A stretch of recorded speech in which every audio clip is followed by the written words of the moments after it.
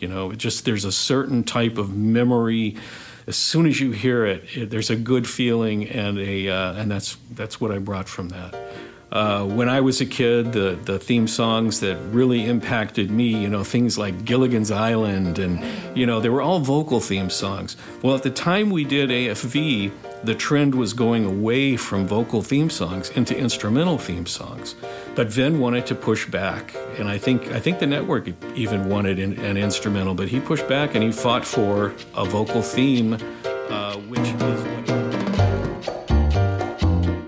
Welcome back to America, This Is You. If you're joining us for the first time, hello. But you should also know there are 2 great episodes that come before this one.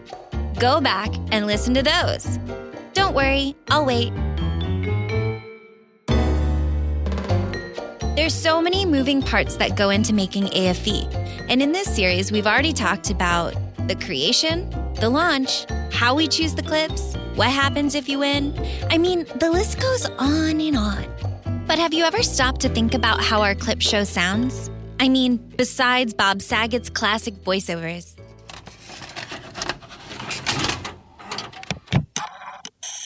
The whirl of the tape, the click of the camera, the hum that seems to come from nowhere. Picture that one home movie your parents or distant relative likes to trot out every Thanksgiving. Sure, maybe it's embarrassing. Maybe it won you $100,000. Either way, it's not just the pictures that make the video. It's also the sound. I'm your host, Brittany High, and you're listening to America, This Is You. So Ernie Anderson was pretty much the most amazing announcer in television, certainly in the 80s and 90s. And Ernie's son is one of the world's most famous directors now, Paul Anderson. But Ernie was a tough one.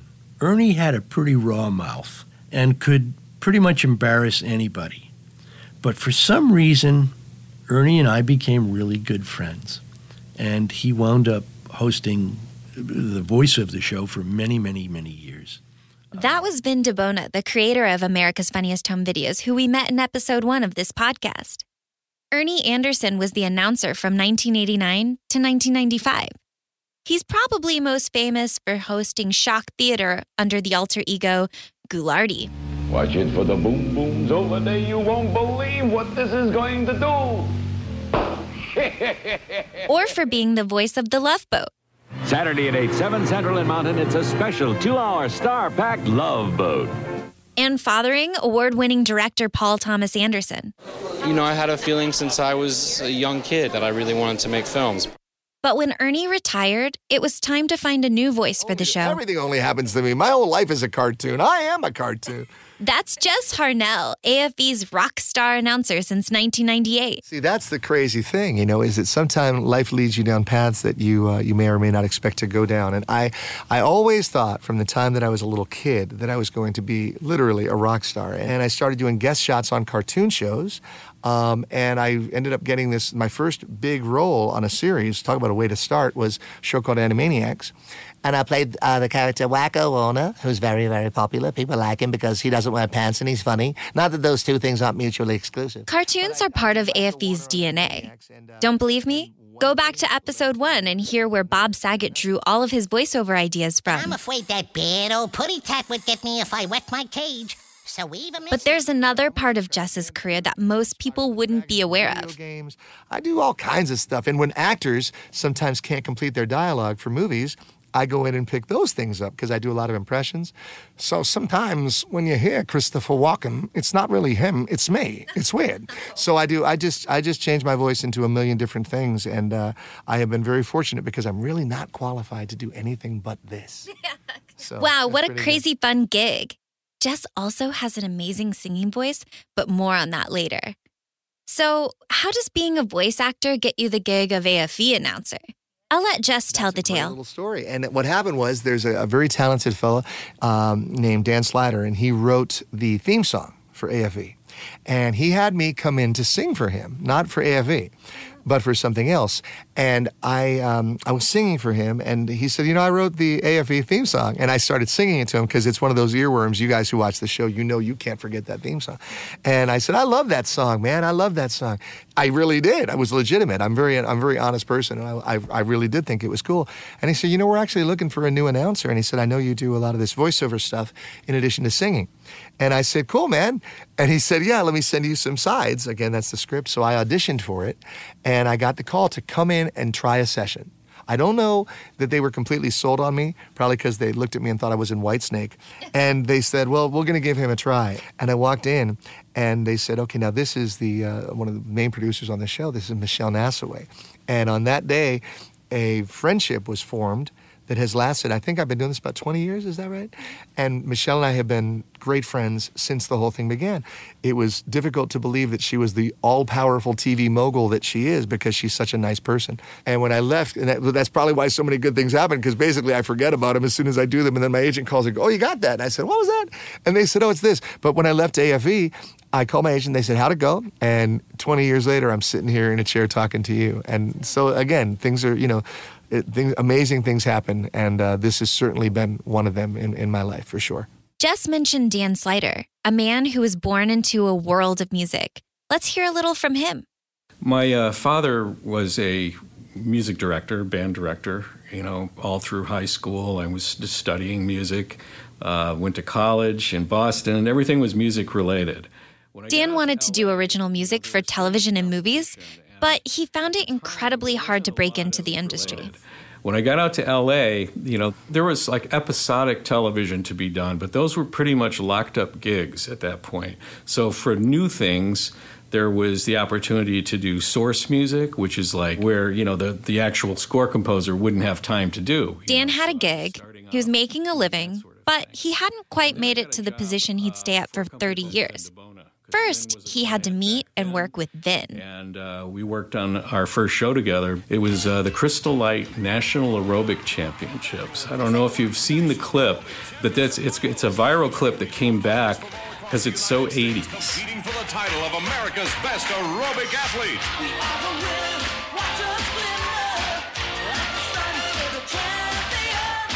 It's one of these pieces of music that says 80s all over it, But that's how I met Vin. After we did the aerobic championship, Vin established his own company, and I did a sort of a kid show called Wet, Wild, and Woolly, I think it was called, followed by a show called Animal Crack-Ups. So we did Animal Crack-Ups, and I worked on the theme with Alan. He wrote it, and I arranged it and produced it. And so I got to know Vin more and more during that time, and when the idea came up to do AFV, I was one of his first calls, which was fantastic, came at a great time. One of the first meetings that we had, Vin was explaining the show to me. Essentially what my mind was hearing was, we're going to show people's home movies. All right, and I'm looking at that and I'm thinking, I run away when my aunt pulls out the home movies. I'm sure America's going to run away. I couldn't see it, but he obviously did, and he knew what he had. But I still didn't think it would be a hit. I thought it was going to be a one-off, a great special. Mm-hmm. But boy, was I wrong. Yeah, you were super wrong, Dan. But you did create the greatest theme song of all time for America's Funniest Videos, so... Speaking of the theme song, it came about in kind of an unusual way. I created an instrumental theme, which was the theme that we know in terms of how it sounds and everything. And I wrote sort of a temp lyric for it, which was... the intent of it was correct, and to what it is today, but it was not what it is today. And the intent may have been there, but I was not a great lyricist. It was one of those things. I had created the music, and the way the music came down, I had a meeting with Vin, and he suggested some artists to me that he liked. One of them that really stuck with me was Ricky Nelson, of all things. I don't know if you know, he did a song called Garden Party and another one called Hello, Mary Lou. Now, we're talking early 60s songs. Hello, Mary Lou. Goodbye, heart, sweet Mary Lou, I'm so in love with you. Hello, Mary Lou in particular, there was something very Americana about it, very sing-songy and very memorable. And before I knew it, another version of the song came back into Vin's office that came from Jill Colucci. She had gotten a hold of my demo, essentially, and written a lyric with a partner of hers, Stu Harris. So the theme song came back to Vin with this complete lyric, which was, the intent was the same as what I had put, but it was so refined and so good. If I'm being honest, which I am, on my first day of work at AFB, I belted the theme song the whole drive. It's about a 45-minute commute, so I was pretty much hoarse by the time I got there. We got laughs from coast to coast to make you smile. A real live look at each of you to capture all that style. You're the red, white... Originally, the pilot aired with the instrumental version as the theme, and then in the course of the show, there was a montage where that song played. Stories from your friends next door, they never told. You might be a star tonight, so let that camera roll. You're the red, white, and blue. All the funny things. Richard Connor. I'm a co-executive producer on the show. I do the musical montages. Sometimes music tells you what it wants, right? Yeah, so every year I have a bunch of concepts I want to do, whether it be amusement parks or playgrounds or families, and those all need music. So half of the montages I do 2 montages per show, and half of those I make a classical music out of it. And classical music's beautiful to cut to, so there's no problem there. It's just a matter of finding the right tone and tenor and tempo. But finding songs for like a dog montage, it's helpful when you have a song that has the word dog in it. So a million years ago, Who Let the Dogs Out was a hit. Obviously, I used that. Last year, I used a song called "Like My Dog," which nobody had ever heard of, and it was perfect. It went so well with the montage. It's just a matter of poking around, looking for keywords. So sometimes I get lucky that way, but the rest of the time, I just have to find a song that has a good tempo, catchy chorus, some sort of hook, and has some individual lyrics that I can make sense with clips.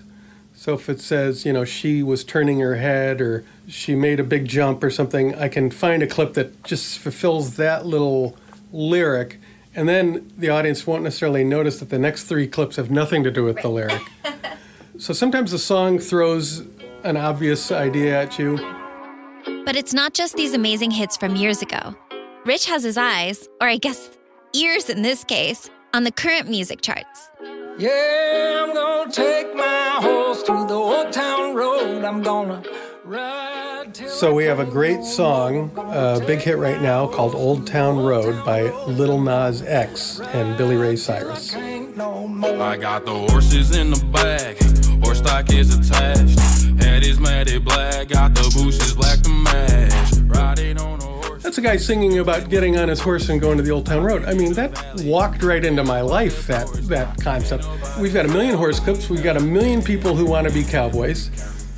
So I just designed a montage around that song, which was basically people who would never make it to the Old Town Road because they're not good enough cowboys to get there. So it was just, I turned the song upside down and it was perfect. Cheated on my baby. You can go and ask. As an EP, Rich has a lot of responsibilities around the office, but these montages are his passion. You can really tell how much he puts into his work by his ability to tell a story. In season 11, I did Stevie Wonder's Signed, Sealed, and Delivered. And the concept was people were jumping out of boxes. It's mostly military, like people coming home, and they're jumping out of boxes to surprise their loved one. Now, I could have just done, box opens, box opens, box opens, box opens. But I said, no, I can probably tell a story with these same clips. So the first third of the montage was the people hiding, getting ready to startle the person. The second third of the montage was the people actually getting startled. And the third part, and this was the part that really, I think, everybody here and probably watching liked. The third part was the emotional reunion once the startle was over. So when Stevie Wonder's song went into its refrain of Signed, Sealed, and Delivered, I went into a refrain of the same people we'd already seen twice, having that emotional moment before we left. And so sometimes you can tell a story. So It's not always just about hits and redundancy. You just try and tell a story with the song. And For me, this speaks to the soul of AFE. Sure, the show is filled with clips of boneheads and groin hits, but we've got heart in spades. You have to hear this story from Jess. You know, I've always said that the mark of a great leader is how much they love their team and how with the respect they treat their team with, whether this is in relationships or in business or in AFE. And Vin DeBona is such a good guy. He just honestly is. He takes really good care of his people. He goes out of his way. I remember the first time I came in at Christmas time, and they said, "Oh, here's your Christmas gift." And I said, "Christmas gift?" And they said, "Yeah." And they've given me a Christmas gift every year since. He treats his staff. They have parties. He just does stuff that most bosses don't do because they don't have to, but he chooses to, you know. And I just think that's a beautiful, beautiful thing. But one of those parties, one of those Christmas parties, you know, my background is primarily as a singer. And I think that a lot of the time when people, you know, say, "Oh, well, you know, I'm a singer or I also sing," and you hear them sing without being at all, you know, I'm not trying to be derogatory, but they can carry a tune. Well, my whole background is singing. You know, I've been singing longer than I've been doing voiceover. And they had this party, and they had this little band there. The band leader was a guy that I had sang with in the studio for something, some session or something. And he said, "Hey, you want to sing? You want to get up?" And I said, "Yeah, sure." And he said, "Well, you know, we can't do any, you know, Journey songs or whatever." And I said, he said, "Well, we can play standards." And I said, "Do you know Unchained Melody?" Which is that beautiful song from Ghost that goes, "Oh, my love, my," you know. I said, "I'll sing that." You know, and it's not an easy song to sing if you sing it the way it's, you know, supposed to be sung. And I sang it, and Tom Bergeron, God bless him, you know, the host before Alfonso, was there, and he was having food. And as I was singing, people sort of quieted down because they're like, well, "Who's that singing?" And I don't think they expected it to be the announcer of the show. And Tom put his stuff down and just watched me sing, and came over after I was done. And Michelle and everybody else had heard me sing before, and they're always very kind about it. But Tom's like, "I had no idea that you sang like that."